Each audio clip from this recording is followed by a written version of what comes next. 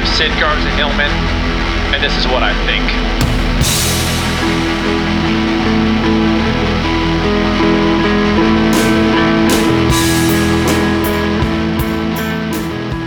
I feel like I'm belaboring the AeroPress point weekly, and I'm sorry about that. It's just I had to bring it up one more time, and it may not be the last time because it's a damn good cup of coffee. I'm not sponsored by them. Should be. Best money they'd ever spend. And I will tell you that so I was making Lisa, my wife, an AeroPress. Now, if you've never seen this contraption, it's very simple. This is not brain surgery, nor rocket science. It's neither of those two things. It's pretty simple. She will not learn how to do it. She could learn. It's not an intelligence issue. Although I don't know. But she won't. She won't do it. So I said she usually likes to do the espressos. That's kind of her thing. Espresso is. But she hasn't been making espresso because I've been making her AeroPress. So she was up this morning and I was making her coffee and she's standing there and I said, do you miss your espresso? Like you haven't really been doing espresso? She's like, yeah, a little bit. I like coming up and making it and, that whole thing. But I like that you make me AeroPresses because then, it's like a time that we can hang out. I was like, okay, but, we could do that without me having to. So I guess my service is part of the picture of hanging out. I have to be doing something, making something for her, and that enables her to have the time to hang out with me. I don't know. I'm desperately searching for logic in that. She's like, well, there's a time we're going to hang out when you make me an AeroPress. I was like, okay, but we can also hang out when you make yourself an AeroPress, but she's not going to do it. She's not going to do it. And I respect and love coffee so much that I can't not make her one because I just need her to have a really good cup of coffee. So it's not like I can go, you know what, make your own damn coffee, because then she would, and I'd just be upset about it the whole time. Speaking of which, I had a little reset this week. A little bit of a reset over the last couple of days. I'm like, okay, shelter in. It's been going fine in general. I've been working out. I feel good, but feeling like a little too loosey-goosey for my liking. Eating a little bit later, day to day, and I'm definitely feeling that, man. I think it's because I'm 51. My digestion, man, it's like if I eat late, same calories, same food. I'm eating a good diet, healthy diet. But man, if I eat later, wow, what a difference that makes. So last night I was like, can we just all eat a little bit earlier? Because it'd be really helpful to me, and it's all about me. I mean, if your family's not all about you, you're doing something wrong. You know what I'm saying? But at least it feels better about it too. It's just like, it's just all good. We're all done eating and then we can hang out. And it's like, man, does it make a freaking difference? My goodness. But during the day, I'm still intermittent fasting. And it's just to kind of a quick foray into intermittent fasting. It is about the hours, like, maybe an 8 or 9 hour window that you're eating, but it very, very much is when those hours occurs. I've said that before. It's not like you can do a 9 hour window from 2 p.m. to 11 p.m. That it wouldn't work. I mean, it really is about daytime, nighttime, optimum digestion. And I will tell you that if I'm done eating by 6 or 6:30, it is a whole world of difference between that and when I'm done eating by like 8 or 8:30. I mean, just a world of difference. Same food. Now, I know that intermittent fasting is the thing and everybody doesn't, but it also is more about what you eat, okay? No matter how you digest it. It's more about what you eat and also how you digest it, for sure. No, absolutely no doubt about that. But don't just, I'm eating in an 8 hour window so I can Twinkie and Pop-Tart it up all day. It's not going to work. You'll be happy as a result of that, but it's not going to work. Lastly, I was reading about some green tea stuff, and I've tried in the past to drink the green tea as a way to not drink coffee. There's good stuff about green tea, so I thought, today I had a cup of coffee. I'm not going to say that. This is ridiculous. I'm not a communist. But I just thought, well, I'll have a cup of coffee, and then afterwards, I'll have a green tea. So I'm not, maybe I don't have that third cup of coffee, which I've been doing recently, and I usually do 2. So, okay, fine, green tea. And in the past, I've been, like, it's not the worst thing in the world. So I had a green tea today, and I will tell you that I'm the first to admit I've been very unfair. I've been unfair to green tea because it is, out of fairness, worse than I imagined. Green tea was worse than I imagined. It's hearkening me back to the days in high school in Kingwood, Texas, where I had to mow the lawn every weekend. It's that smell in a cup. It's the smell of cut lawn in a cup. I don't care what the benefits are, green tea inventor. Change the smell. Okay? I don't need to freaking wheatgrass up every time I sit down for a relaxing cup of coffee and tea and feel like I want to vomit in my mouth. That's not the purpose of tea. I don't know, maybe that's one of the benefits. It helps you purge. Right now I'm having turmeric tea. FYI. So listen, thank you everybody for everything. I know that the Patreoners got a funny email from me this morning where I replied all to one person's email, and everybody got some random email from me going, yeah, sure, I'll be on your podcast. And they're like, what are you talking? Are you on drugs? Are you drinking a lot during this shelter-in? But thank you to everybody who Patreoned me. I'll see you at the live Q&A on Saturday. And thank you to everybody who supports me. And maybe you're leaving reviews. I'm not checking them, but maybe you are. Another side note, because I'm checking in with you guys, okay? Is that all right? This is part of my thing. Music. I went ahead and entered the NPR Tiny Desk Concert contest. Now, I think it's just between me and about 40,000 other people. Look, it's a long shot, isn't it? But what do I say? It's about showing up. It's about showing up to the starting line, okay? So I was like, you know what? I'm going to enter. I'm 51. I'm a spry young buck. There's no reason why they wouldn't want me versus all the hipsters.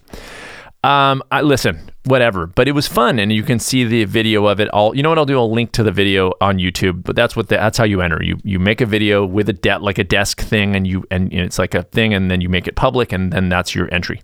So it's on the NPR site. My video's on the NPR Tiny Desk contest site and all that. Anyway, it's a brand new song. You guys heard it last week, but I just did it live. If you're interested, go look at it. Fuck, I don't know. It's not my fault. Before I get into the subject of this particular episode, I want to talk about a concept I was thinking about, I don't know when, and it's about respecting your level of health. So I'm just going to throw this idea out because it's something that comes up, and as I'm the small step guy, it is part of that picture. And here's what I mean: your current level of health, be it decent, good, or not so good, will be upset by drastic measures, for better or for worse. And so it's like I use cigarette smoking as an example. If you came to me and you were like, look, I got to stop smoking and I need your health coaching, I'd be like, I swear to God, I'd be like, keep smoking for now. Then I would start bringing up your level of health in all other ways, because smoking is the thing that you do because it's a habit and it's because of stress. And until I deal with the stress part of it, I don't want to touch the smoking. Another few weeks ain't going to kill you. Maybe, but then again, you signed a disclosure, so what do I care? But bringing up the level of health. So we walk around a little bit, and we bring in some more food, and some good healthy food, and your body starts to work better. It does, even if you're smoking, really, really does. And you're kind of doing okay, and you're feeling a little bit better. And all of a sudden, the cigarettes start to not feel as good. Why? Because you are now at a higher level of health. And if you don't respect that, you put in something like a cigarette, you're going to feel it. Whereas you didn't before, because a cigarette was part of your level of health. But all of a sudden, when the level of health surpasses that and comes up, then all of a sudden, the things you do that aren't as healthy, that meal doesn't make you feel, you can feel it. Feels not as good. Cheese is a perfect example. Like people are just like, I love the cheese. My life would never exist without the cheese. Well, all of a sudden, if you bring up your level of health in other ways, eating a little dairy, it doesn't feel good. You notice it. Whereas before it was sort of part and parcel to your whole picture. I knew a guy one time, he's like, I never get sick. He's like a smoker, drinker. He's like, I never get sick. I'm like, no, you're sick. You don't have the flu, but that's not you're not the picture of health. You're not the prescriptive, like if you just smoke and drink and eat my shitty diet, you'll be like I am, never getting sick. You're living sick. That's the whole thing. But the other side of that works as well, which is if you're not healthy, then doing something drastic also doesn't feel good. You're not respecting your level of health. If you are smoking and drinking and not eating well, and you go on a cleanse or some fast, good Lord, you're going to feel, holy crap, right? It's going to be big time discomfort, too much. And psychologically, you're just going to bounce right back to what you're doing because you're like, this doesn't work for me because I feel way worse not being on heroin than being on heroin. Respect your level of health. Understand where you are in your level of health currently so that if you want to make changes, you're going to do it in a responsible way, or understand that if your level of health is significant and high and good, that those less than healthy things, you're going to feel it. And that's fine. But just so you know, because it's that way you have the information and you can still do it. I'm not saying that. I'm just saying you got it. You when you respect your level of health, you know what you're getting into. Dig? You know what you're getting into. Okay. Now I'm going to talk about the subject of this podcast, and so of this episode. You can't count on me. Now I'm going to side note. You can count on me. A fantastic movie, Laura Linney and Mark Ruffalo. You can count on me. Go rent it. You're living at home anyway. You're not going to work. You haven't put on pants in 7 weeks. You might as well watch You Can Count on Me. It's an excellent movie. But this episode is You Can't Count on Me. I'm going to take a little, because I've been thinking about it. I've been in my running coaching program. I'm done with the studies of it. I'm now waiting to do the exam, and it's not a set date. I'm waiting psychologically. I'm waiting. I'm like a nervous. Today I took a sample exam. I had 3 hours to do it. I did it in an hour, less than an hour, and I got a 90%. That's a good sign. But the actual exam is 150 questions. The sample one was 50. 150 questions, it's going to be like a day. It's going to be like a few hours, and I got to calm down about it. I'm nervous about it. But I put a lot of work. I've been studying hard for a month. I'm ready, I think, but it's a lot of information.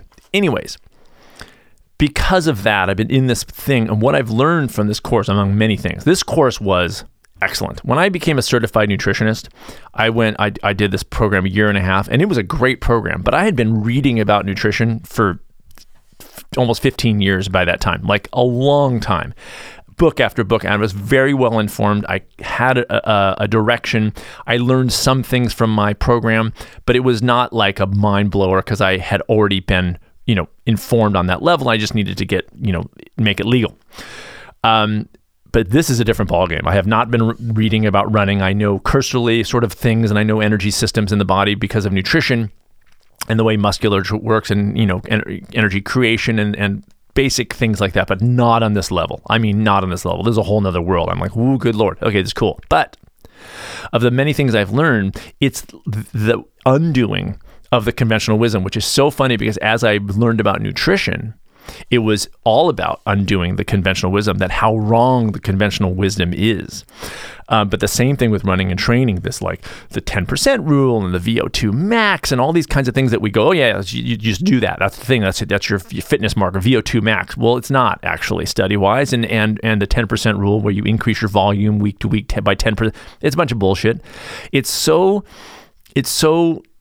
similar to food. It's like we get these, and I defend, and I will continue to defend the general public on this because we're busy. And I can't count myself in most ways as the general public. Yes, I know a little bit more about, nutrition. It's because I'm a nutritionist, but in general, I'm part of the general public. Okay. And also one of my favorite bands, General Public. Okay. So it's just, good. You can count on me, general public. You got it. Okay.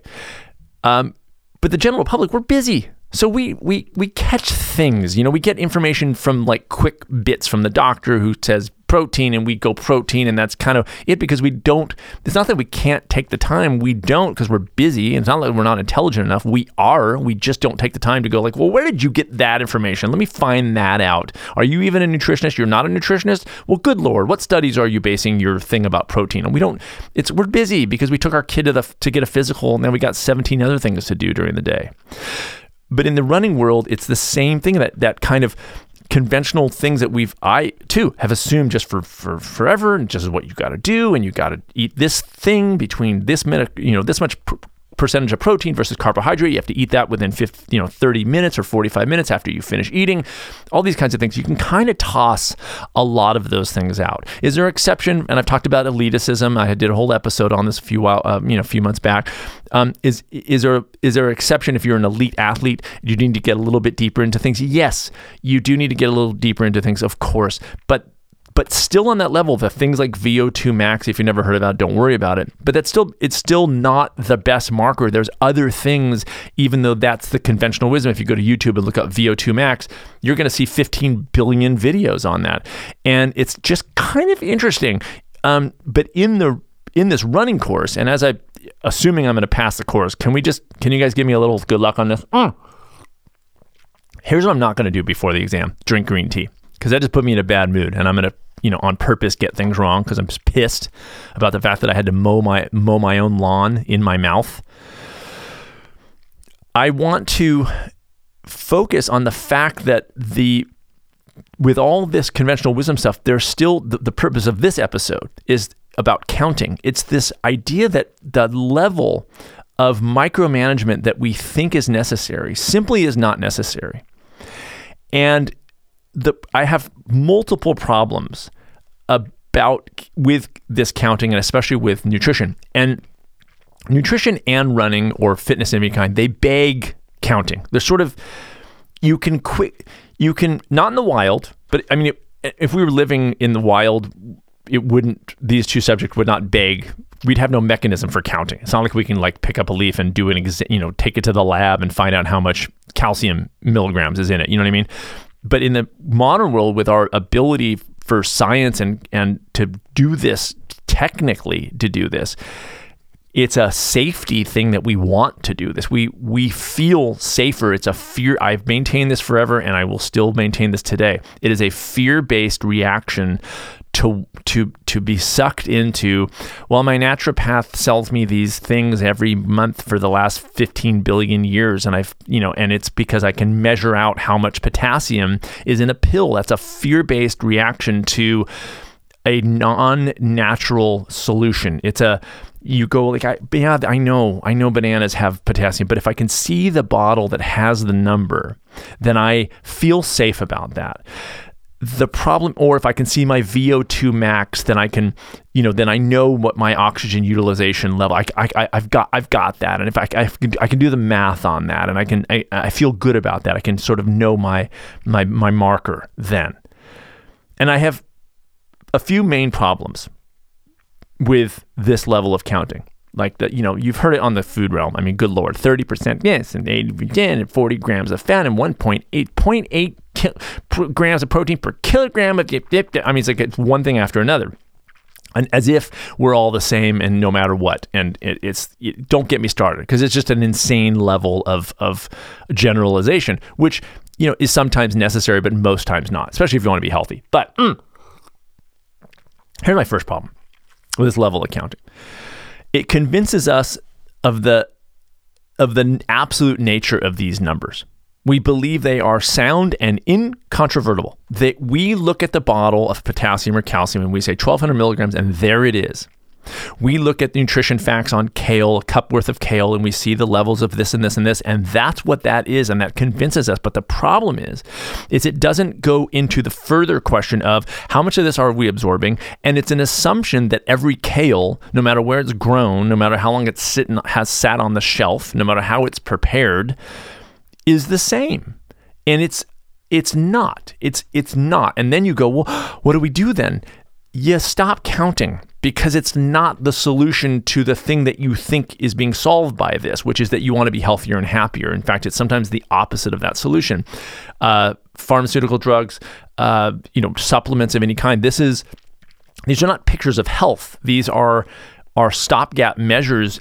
Best case scenario. Worst case scenarios are things that we rely on and think we need to take calcium supplementation for the rest of our lives, and it's actually oftentimes definitely does not have the desired outcome. Our bone health is not getting better because we're taking more calcium. I'll put it that way. It's getting worse for other reasons besides calcium, but I'm just saying it's not the solution that we wish and think and hope that it was, and it's not. How much of that calcium pill are you absorbing? How much is actually going in your body? How much is being utilized?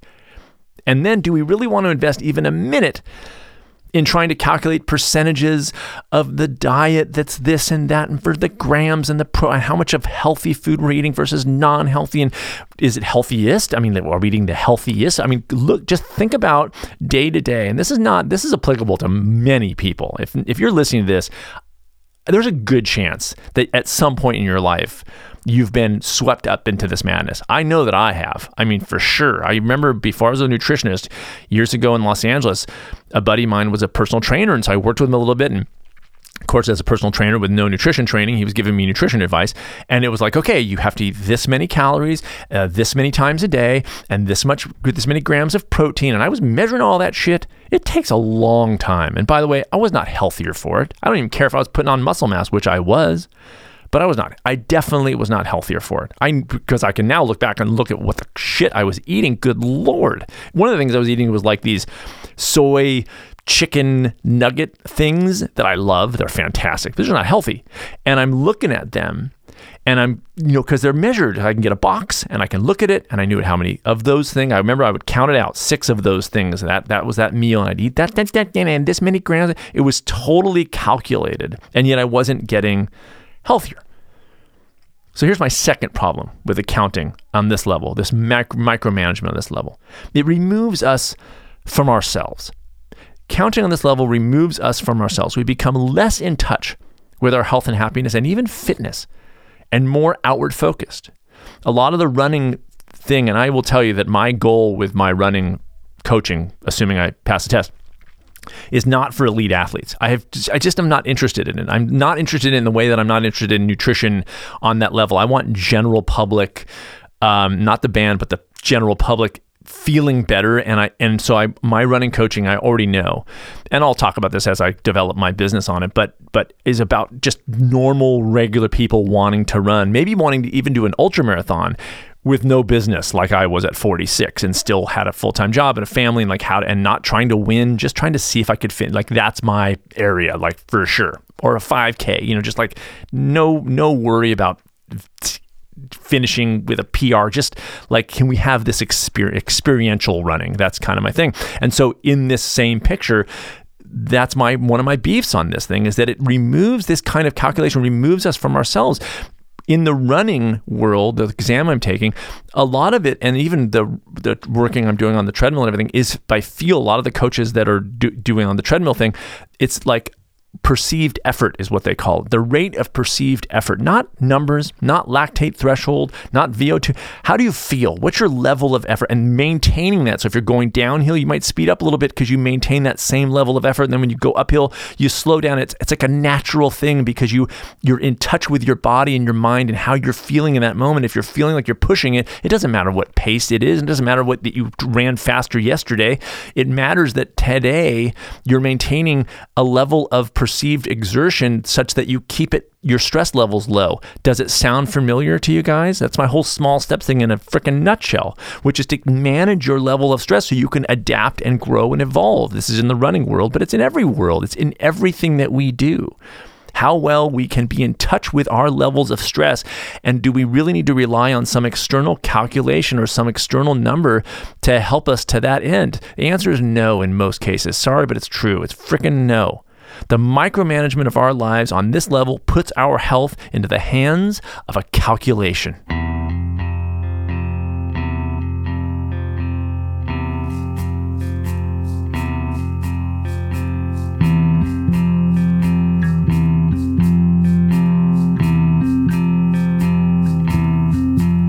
She kept saying,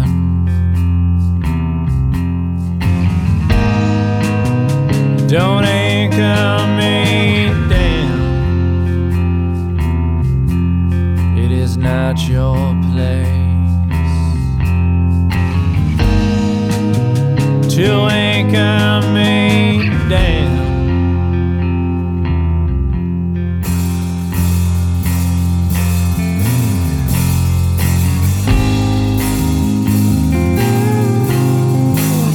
I thought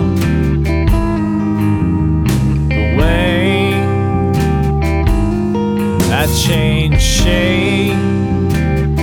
It's like I'm made out of clay. I thought my forward-looking eyes would keep me in one place, in one place.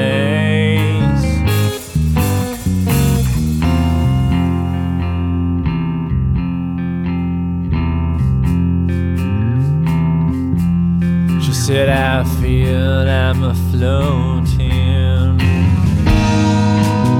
500 feet above the ground. I'm a swirling with a building. I may never come around.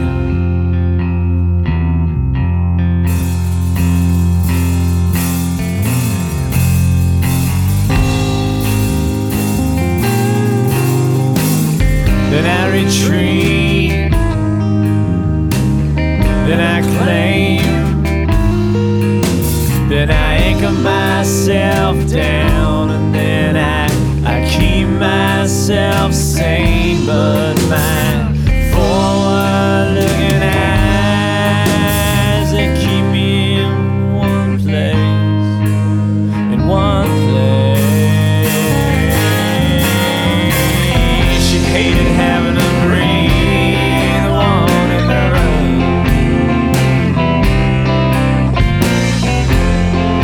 Feeling sorry for the poor going down, son. The poor going down, son. The poor going down, son.